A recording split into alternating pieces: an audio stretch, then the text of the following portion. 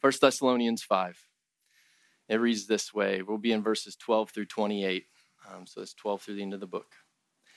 We ask you, brothers, to respect those who labor among you and are over you in the Lord and admonish you, and to esteem them very highly in love because of their work. Be at peace among yourselves. And we urge you, brothers, admonish the idle, encourage the faint-hearted, help the weak. Be patient with them all. See that no one repays anyone evil for evil, but always seek to do good to one another and to everyone. Rejoice always, pray without ceasing, give thanks in all circumstances, for this is the will of God in Christ Jesus for you. Do not quench the spirit. Do not despise prophecies, but test everything. Hold fast what is good. Abstain from every form of evil.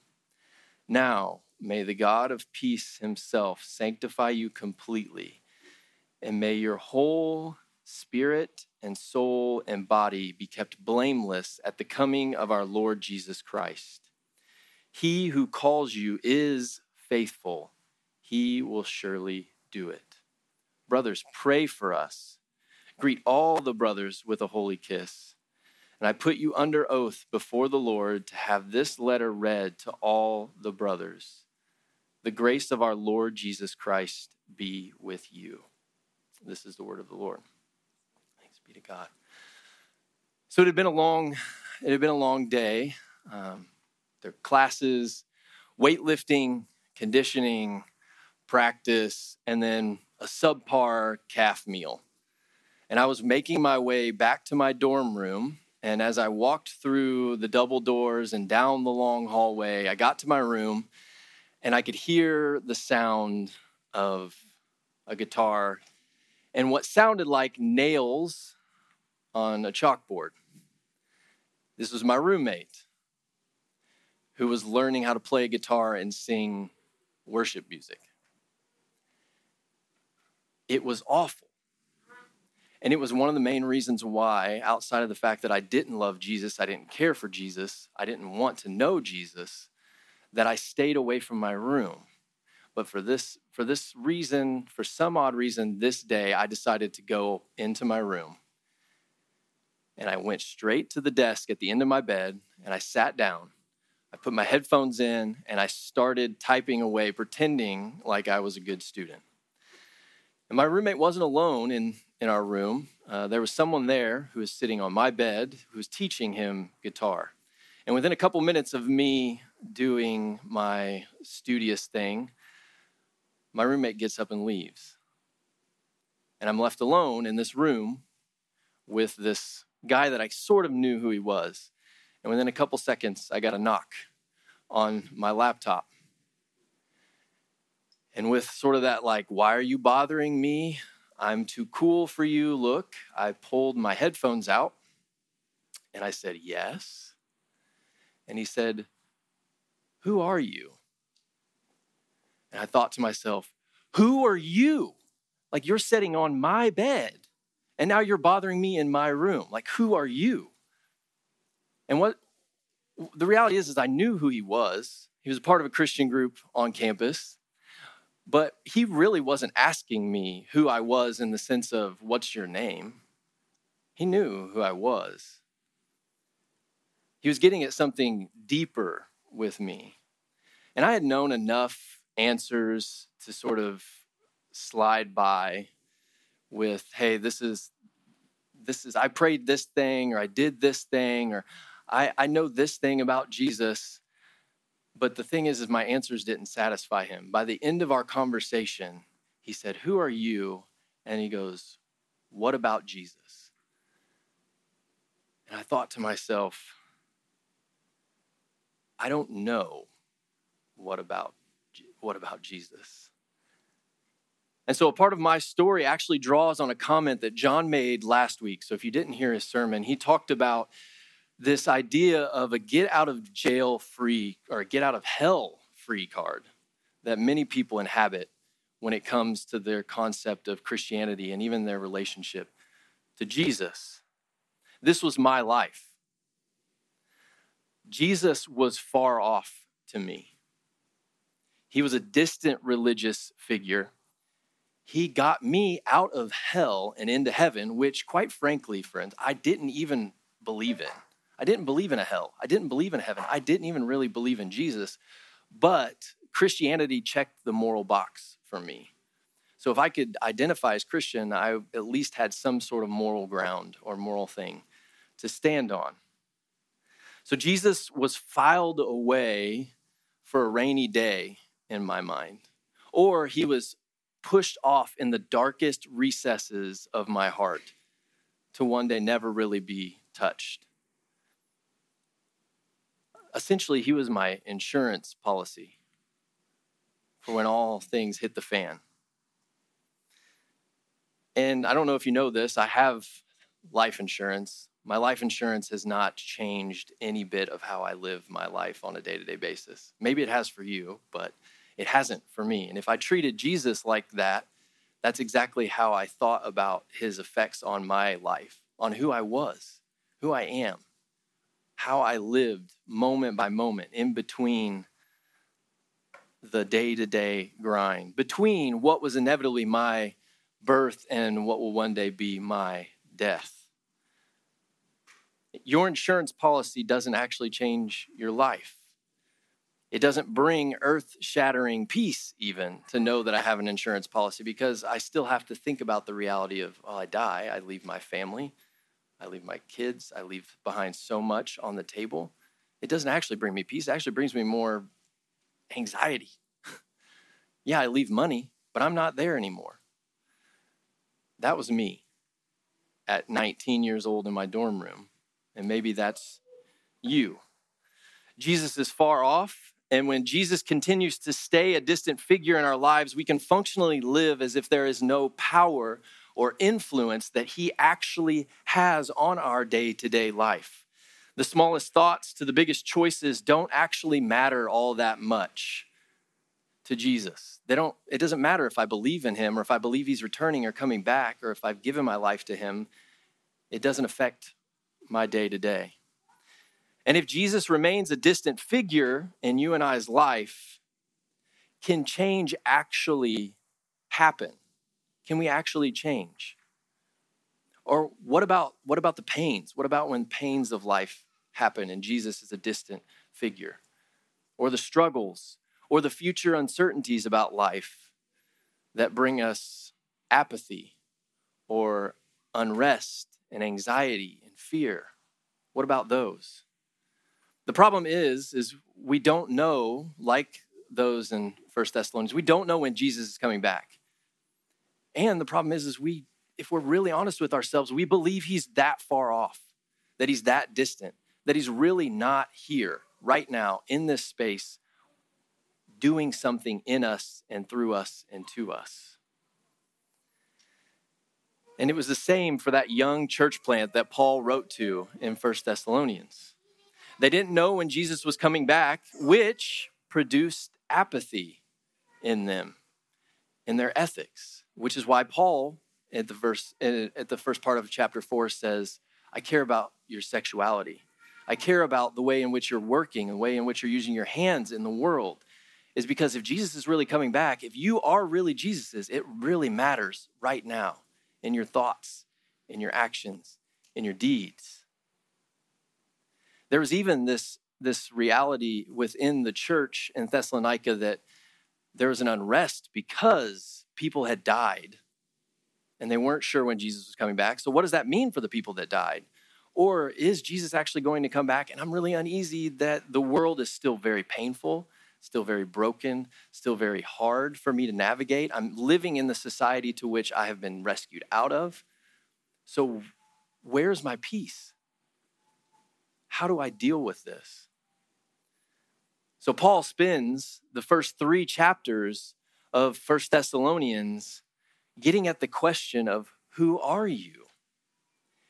And he answers that and he explains that to them within the first couple verses. He says in chapter 1, verse 4, you are loved and chosen by God. And that's foundational to the rest of the book for them to understand who they are because of Jesus. He isn't chastising them in the first few parts of the book. He's actually saying to them, keep doing this. Keep embracing, keep living, keep focusing on Jesus and living that out. Do that more and more. He's saying to them, don't lose a sense of who you are as you work out who you are among one another and the world around you. Don't lose a sense of who you are as you work it out. And who you are is an identity question. And who you and I have been created to be is to be image bearers of God. You and I were created for God, to find our identity in him, to have our desires, thoughts, and actions informed by him. So while we wrestle with the disaster and the decay and the sin of here and now, we can actually be changed. Like who you are fundamentally in Christ matters, and it is changing you day by day by day until Jesus returns. And here's the kicker. It's not on us to change ourselves. It's not on us. And we'll see that here as the book ends. So our future is actually bound to God. God has staked his entire life on you and on you being made holy for his sake. He's put his entire reputation on the line. He shed his own blood to have you reconciled back to him, to be made into his image. He's staking all that he is on you, even though he doesn't have to. He's committed to you. So our identity is defined by what God does to us, the relationship he has with us, and the future he has secured for us in Christ. That's a sigh of relief, that our identity is based on what God does to us, the relationship he has with us, and the future he has secured for us in Jesus. And by God's grace in Jesus, you and I can taste right now the sweet honey of new creation. Like we can taste it. We have been given a new creation identity, and we can taste the sweetness of that creation now. Secured for us in the future that Christ is going to usher in permanently. We can taste that now. So as Paul concludes this letter in 1 Thessalonians, he wants the young church and us here, Christ Church, to know this one thing. And this is the big idea for the entire sermon. So if you don't listen to anything else I say, at least walk away with this encouragement. The God of peace will be faithful to sanctify you completely. The God of peace will be faithful to sanctify you completely. So a quick definition. What do I mean when I say sanctify? What am I saying? And this is my shorthand. There's so many other technical definitions. Westminster Confession has a great one. But this is my shorthand. And it's by the grace of Jesus. So sanctification is by the grace of Jesus, the progressive change of our whole person to reflect Jesus. It is by the grace of Jesus, the progressive change of our whole person to reflect Jesus. That's what I mean when I talk about sanctification. And so I will use the word change and I'll use the word sanctification synonymously here. So how does then Jesus sanctify us till he returns? How does Jesus sanctify us till he returns?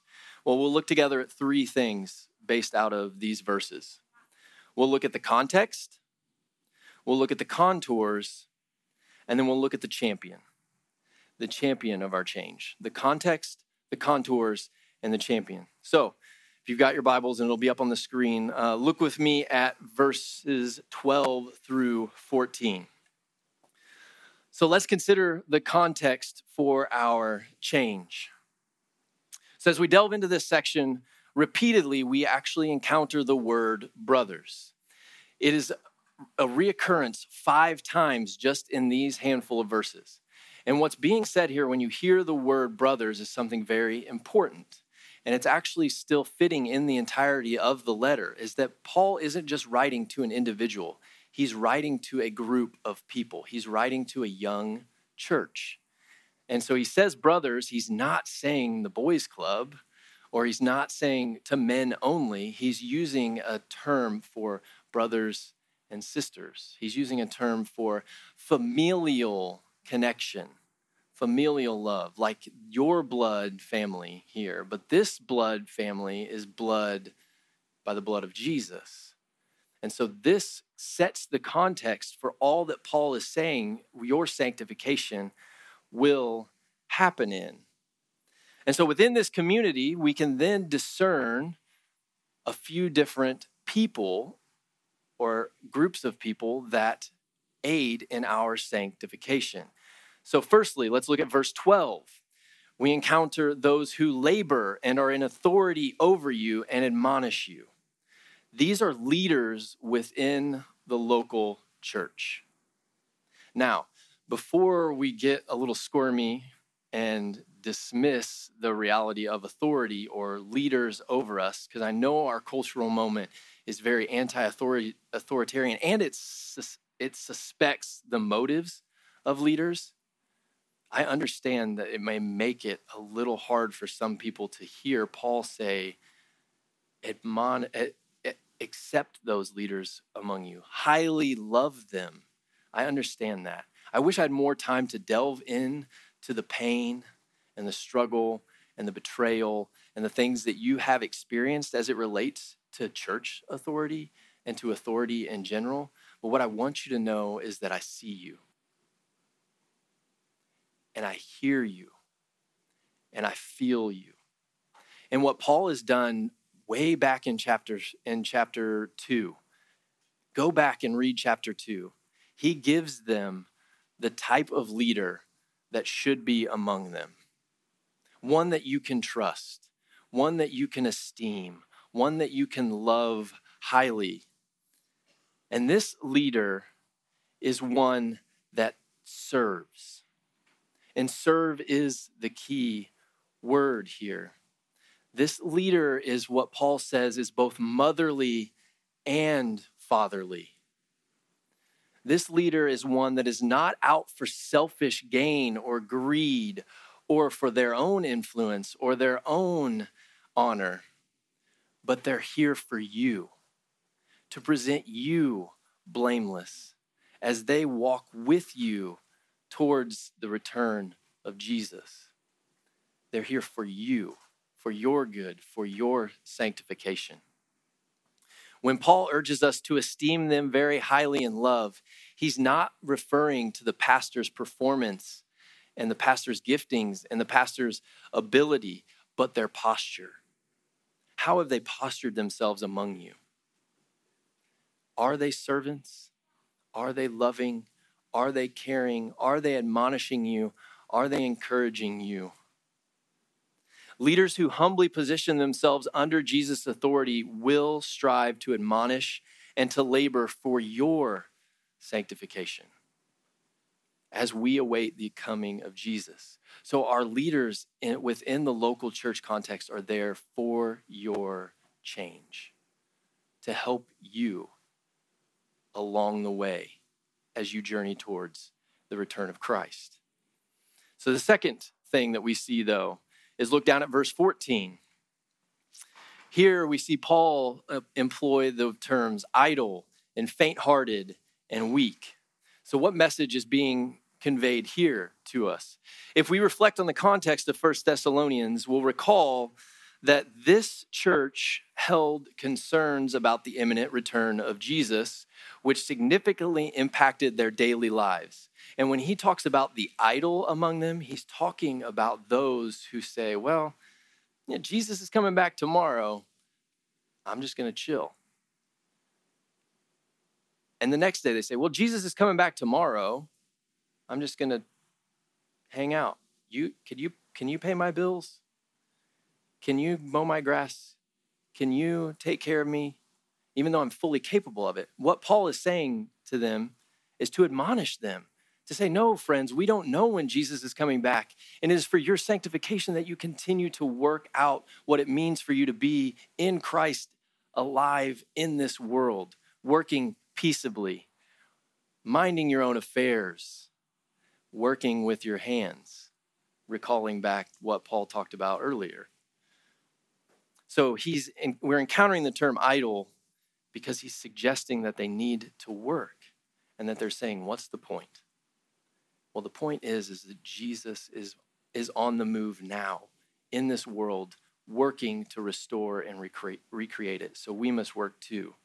And then there are the faint-hearted, those individuals, those among us who are worn down, exhausted by the constant shadow of death. I think about my own family.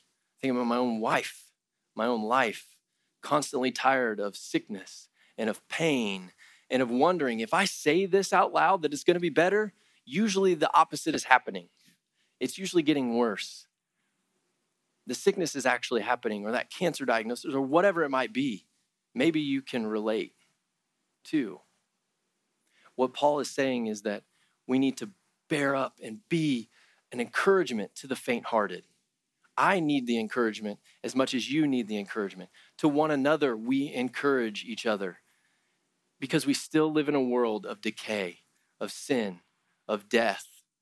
Though Jesus has conquered all of that and is making all things new, we still feel the effects of a fallen world.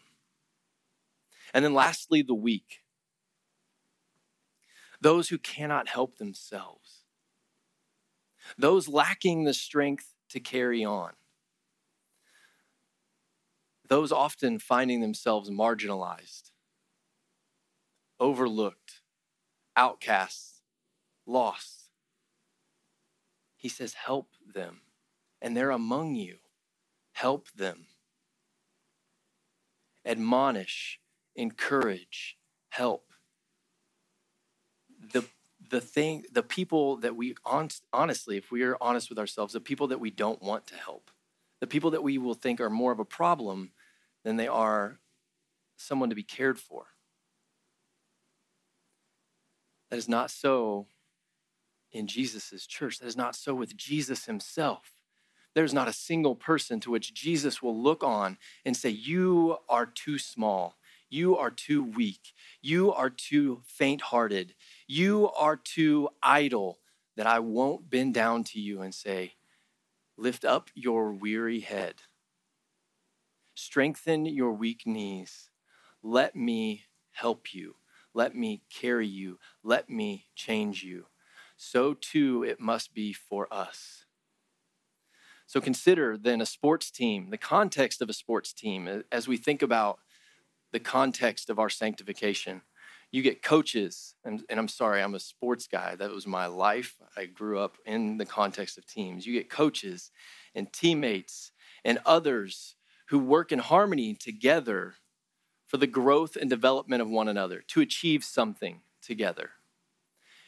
And oftentimes, in my mind and in my experience, I was so enamored and tired of my coaches nagging me, pushing me, admonishing me, encouraging me, helping me, correcting me. Sometimes I hated them for it. But what were they doing it for? They were doing it so that I might become a better athlete, so that our team might become a better team. And my teammates, you may have heard the adage, you're only as strong as your weakest link. That is true. It's not one thing for a super varsity Christian over here to go, well, I'm good. I'm going to hang out and do all this stuff. And there's some other person over here who's flailing and weak in their faith. And for them to just say, well, I'm going to keep pushing on. It's about me, and not go over and help them.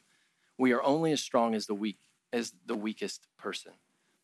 So we are here for one another. And when a team embraces that reality that it's not me, but it's we, a lot of things change. And that's just in a sports context. That's just in a sports context. How much more in the church? in the church that Jesus has bought with his own blood, in the church where there is actually true and lasting power for change. And there actually is an answer to every longing and every weakness of the human experience. How much more would that be for us? So, I think I lost my place. There it is. This underscores, friends, the importance of admonishing, of encouraging, of supporting one another. So you may have noticed in between verses 12 and 14, there's verse 13. And in verse 13, it says, be at peace among yourselves. Why is this significant? It's significant because Paul understands the human heart. He is not surprised by our struggles with authority, our impatience with one another, our tendency to overlook the least, the last, and the left out. He's not surprised. But it is through the word peace that the fragrance of the gospel permeates the church. It is through the word peace that the fragrance of the gospel permeates the church. Jesus did not come to sow chaos in the midst of his body. He did not come to sow division in the midst of his body. He did not come to sow strife in the midst of his body, but rather he came to bring peace. John 14:27 says this, and it's a very familiar verse to some of us. Peace I leave with you. My peace I give to you. Not as the world gives, do I give to you. Not as the world gives, do I give to you. My peace I leave with you. My peace I give to you. Let not your hearts be troubled. Neither let them be afraid. Jesus, the ultimate authority, relinquished his power to serve, keeping us in mind. He endured strife, backbiting, betrayal, abuse of power, corruption, and the weight of sin. In his body, the church, we find sanctification through the peace that weaves together the most unlikely people. In his body, we find the peace that sweeps us up into the narrative that he is writing. He takes our anxieties, our frustrations, our fears, and he says, my peace I give to you. My peace I give to you. So friends, the church serves as a primary context for Jesus to bring about transformation through submission to the leaders among you as they serve and admonish and teach and preach and lead you and move you towards Jesus. And by you and I bearing with one another, those who are weak, those who are idle, those who are faint-hearted. And he promises peace. He promises that within this context that we pursue these things together, there will be his peace. And that is a counterculture in and of itself to a world that is unrest, and a world that will not care for the marginalized and the hurting and the broken, but will abuse and will misuse them. So let us love one another, learn from one another, uplift one another, and live out the peace of Christ that surpasses all understanding. But not only does Jesus give us the context for change, he also creates the contours. And so by illustration, contours, there are multiple sort of jobs that use the frame and the terminology of contour. You think of art, you think of facial contours. And so essentially what I mean when I say contours is the shape or the outline representing or bounding the form of something. A contour is the shape or the outline that is representing or bounding something. So what does this have to do with our change? If contours and arts and maps and engineering, etc., all represent the shape of something, then what Paul is communicating to this church as we look at verses 15 through 22 is the shape of following Jesus, of what it looks like for you to live out who you are in this world. How? So consider this for a moment, the phrase, do not repay evil for evil. Jesus, in the moment that he was betrayed by Peter, it's a familiar story, did not go to Peter and go, I'm going to stab you in the back now. I'm going to betray you for the evil that you put towards me. No. What did he do? He called out to Peter when Peter was fishing. And Peter jumped out of the boat and ran to Jesus. And what did Jesus remind him of? Not that he had betrayed him, not that Jesus was going to backstab him or bite him or devour him or repay him evil with evil. No, he said to him, do you love me? And he said, yes. Do you love me? He said, yes. Do you love me? He said, yes. And he restored him at the place that would have probably brought him the most shame, next to a fire, where he would have been constantly reminded that he betrayed Jesus. Or if you even want a more specific example, Jesus standing silent as a crowd calls him to die. One of the greatest evils is putting an innocent man to death. What does Jesus do? He willingly dies. He willingly sheds his blood for those who would do the evil to him. This is what Jesus did. Or maybe we can consider the call then to rejoice or to pray without ceasing or to give thanks. If we are careful readers of this epistle, we could see that Jesus is at the core of Paul. Jesus is at the core of Paul, and Paul models for us and this young church this very thing.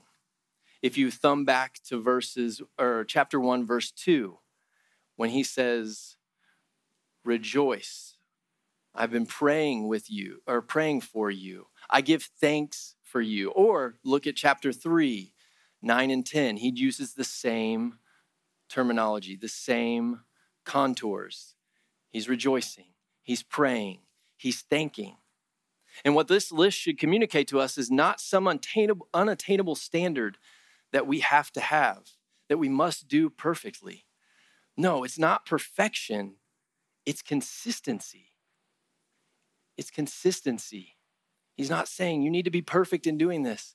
He's saying this is the contours, this is the shape of your face, of what it looks like to be in Jesus. This is consistent with Jesus. Rejoice. Pray without ceasing. Give thanks.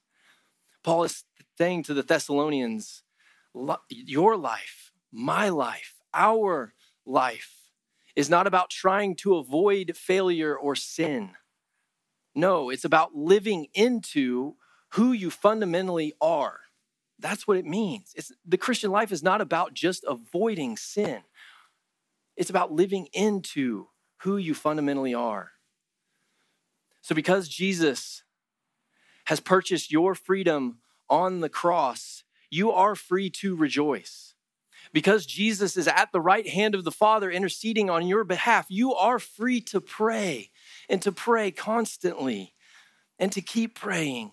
And because Jesus took the keys of the only thing in this world that could bring fear to you, death, you are free to be thankful in all things, in all circumstances. Even the seasons that get dark, even when the bills pile up, even as you hold that brand new baby, even when the pain won't subside, or you get the long-awaited bonus, all that is good, all that joy, all of that praying, all of that thanking him is what Paul says is the will of God in Christ for you.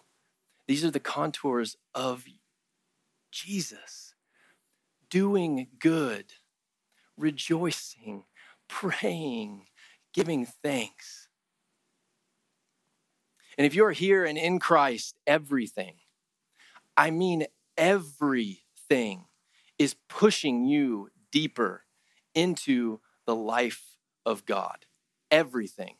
If you are in Christ, there's not a wasted thing, good or bad, that is not pushing you deeper into the life of God, who, through Christ, has redeemed you out of the pit of sin and death. The only thing that could actually lead you to despair and keep you from rejoicing, keep you from praying, keep you from thanking, keep you from actually pursuing good would be the fact that you are bound by sin and death. But friends, in Christ Jesus, that is not true of you anymore. So you are free to live into it. Stop trying to not sin and live into the life that Jesus has called you to. And this is why Paul continues to encourage them to not quench the Spirit, is because this life in Jesus is empowered by the Spirit of the living God that lives inside you and me. He says to not quench the Spirit, and we know if you're really in Christ, you know what that feels like. You know what that feels like when the Spirit of God is moving you towards doing something and you have an urge to not do it, or a tendency to think yourself out of it. Or he says to listen to those who have a prophecy. Now, prophecy means a lot of things to a lot of different people. And within this context, prophecy is going to be connected to the will of God for you in Christ. And that will is that you would know Christ Jesus, him crucified, died, and resurrected. That is the will of God for you in Christ Jesus. And when somebody is speaking to you in a prophetic way, in a way that speaks the word of God to you, it is going to agree with that very statement. And that's why Paul says after that, test everything. Know your Bibles. Stay in the word. Again, living into something. Don't beat yourself up because you didn't get in the Bible today. Just live into the reality that God has given you the Bible and his very words are there to speak to you.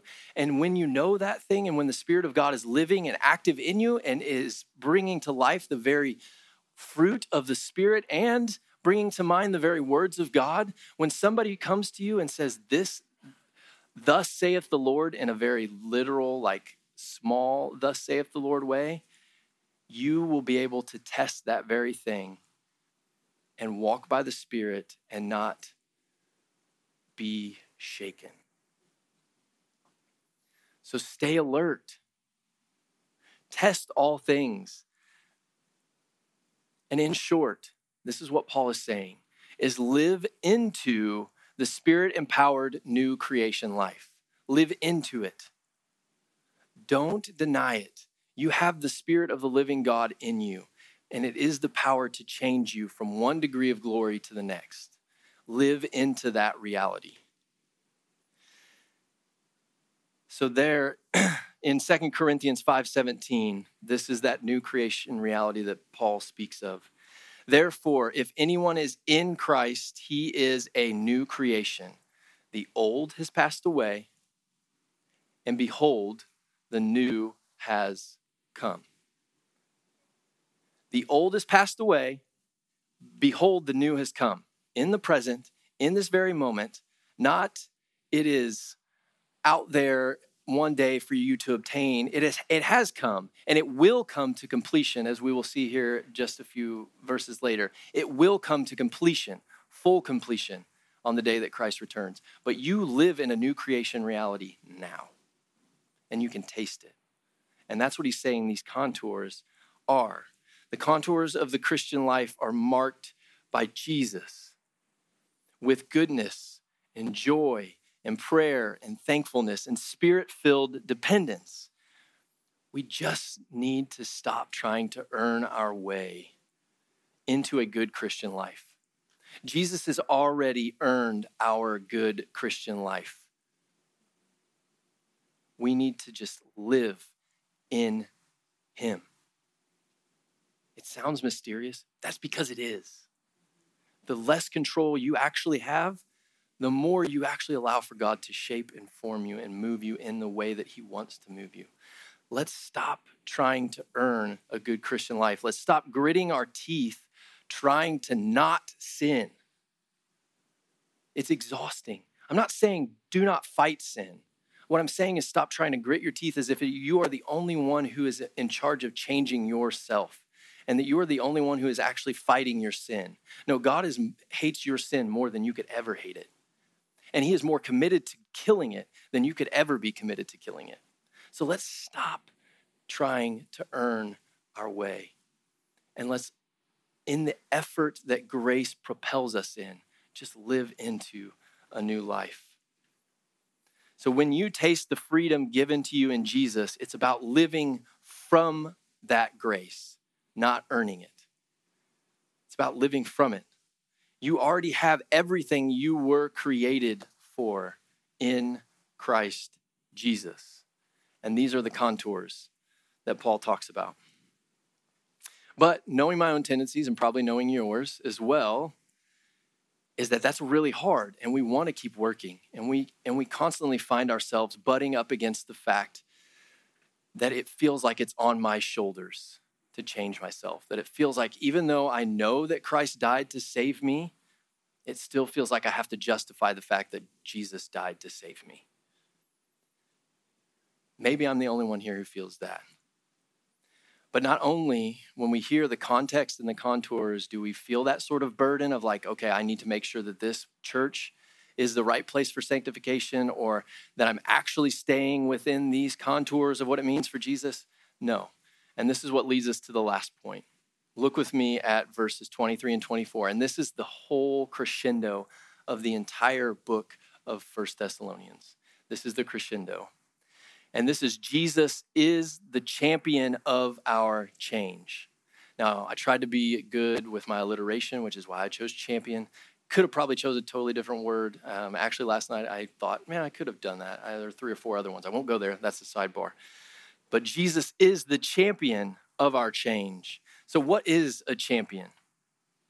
It's not just in our modern thought of the Cubs won the World Series, now they're the champions of the world.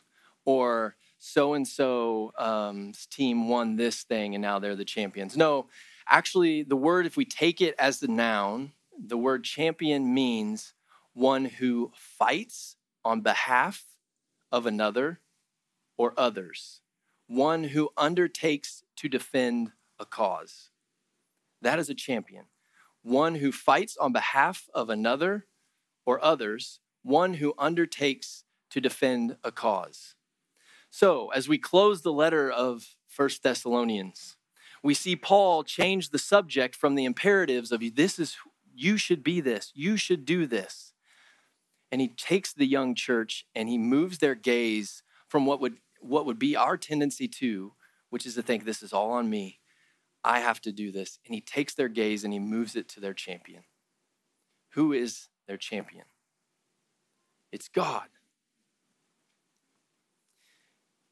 If you are anything like me and you're a good American, you want to be self-made. You want to prove yourself. You want to pull yourself up by your bootstraps. You want people to look at you and you want to say, look at me, look at all that I've accomplished, look at what I have done. I've made it. That's the water we swim in. That's the culture we inhabit. We all love, well, maybe you don't, maybe only I do. We all love the started from the bottom, now we're here. Success story, right? That's what we live in. That's what we're about. And that mentality, friends, spills into how we view our relationship with God.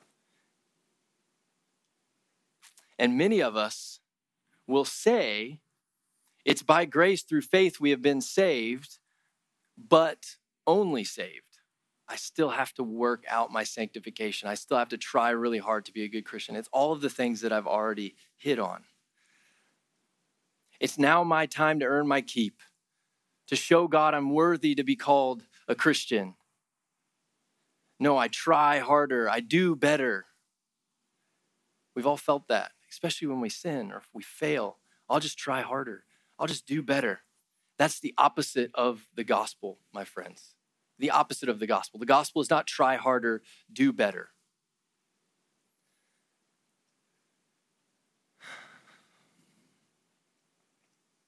The gospel is this,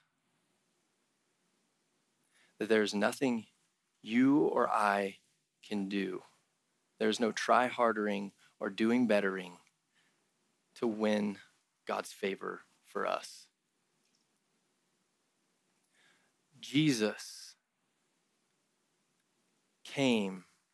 God came. Jesus, our champion, one who fights for another.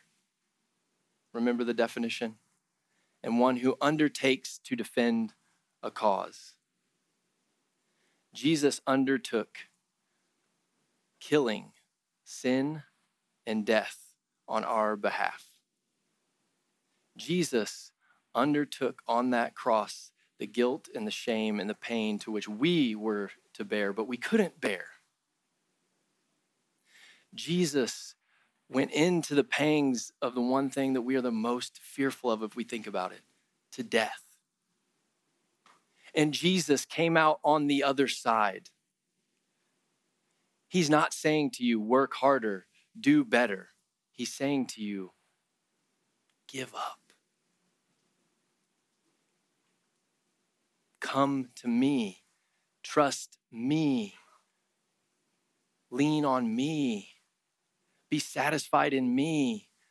See me as your champion, as the one who is going to do it all, as the God of peace who will sanctify you completely and in your whole spirit, soul, and body. Make you blameless at the coming of our Lord Jesus. He who is faithful, he will surely do it. Friends, that is the gospel in a nutshell for us in this moment. There is nothing about you in that except for the fact that you are the beneficiary of it. Receive it. And the best way that I can even illustrate this is by quoting or taking an image of C.S. Lewis. If you didn't quite get that. So in The Voyage of the Dawn Treader, there's a scene and a portion of the book where Eustace is talking to Edmund. And Eustace has been consumed with himself and is turned into a dragon. And Eustace cannot change himself. And in a far off distance, Eustace is telling Edmund, he's like, I saw this lion coming. And he didn't say anything to me, but he took me up this mountain. And he said to me, you need to undress. And he thought to myself, I don't have any clothes on. All I have are these scales. And so Eustace, at the top of this mountain with the lion, started scratching at himself, trying to take the scales off. And every time he got a scale off, it just fell on the ground and a new scale came back. And a new scale came back.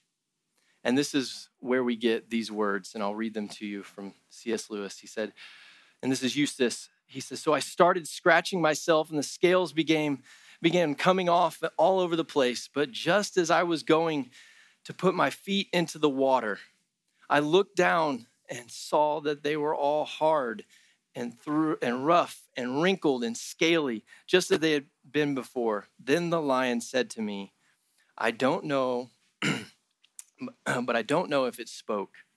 You will have to let me undress you. I was afraid of his claws, I can tell you, but I was pretty nearly desperate now. So I just lay flat down on my back to let him do it. The very first tear he made was so deep that I thought it had gone right to my heart. And when he began pulling the skin off, it hurt worse than anything I had ever felt. The only thing that made me able to bear it was just the pleasure of feeling the stuff peel off. You know, if you've ever picked the scab off of a sore place, it hurts like Billy. Oh, but it is such fun to see it coming away. I know exactly what you mean, said Edmund. Well, he peeled the beastly stuff right off. Just as I thought I had done it myself before, 3 times, only they hadn't hurt. And there it was lying on the grass, only ever so much thicker and darker and more knobbly looking than the others had been. And there was I, as smooth and soft and as peeled as a peeled switch, and smaller than I had been. And then he caught hold of me. I didn't like that much, for I was very tender underneath now that I had no skin on. And he threw me into the water. And it smarted like anything, but only for a minute. After that, it became perfectly delicious. And as soon as I started swimming and splashing, I found that all the pain had gone from my arm. And then I saw why. I'd turned into a boy again. What is this saying to us? Jesus, our lion, our champion. He is the one who can and will claw the scales off. So who are you? That was the question that was asked to me. Who are you says a lot about who and how you live. And so I can only think of, as we close, how someone could pen such beautiful words. Horatio Spafford, he penned the words, "For it is well," in the midst of his wealth and grief. And I can only think of how he got to that place to pen these words. When peace like a river attendeth my way, when sorrows like sea billows roll, whatever my lot, thou hast taught me to say, it is well with my soul. And Lord, haste the day that my faith shall be sight, that the clouds be rolled back as a scroll, that the trump shall resound and the Lord shall descend. Even so, it is well with my soul. I can only think that he took to heart verses 23 and 24. Now may the God of peace sanctify you completely, and may your whole spirit, soul, and body be kept blameless at the coming of our Lord Jesus. He who is faithful, he will surely do it. Let's pray. Father, we come to you humbly, trusting that you will surely do it. We ask that you would do it. We submit ourselves to you humbly with open hands and open hearts. We're tired of trying harder and doing better. We just want to receive the grace that is only given to us in Christ Jesus now from you. And we pray this all in Christ's name. Amen.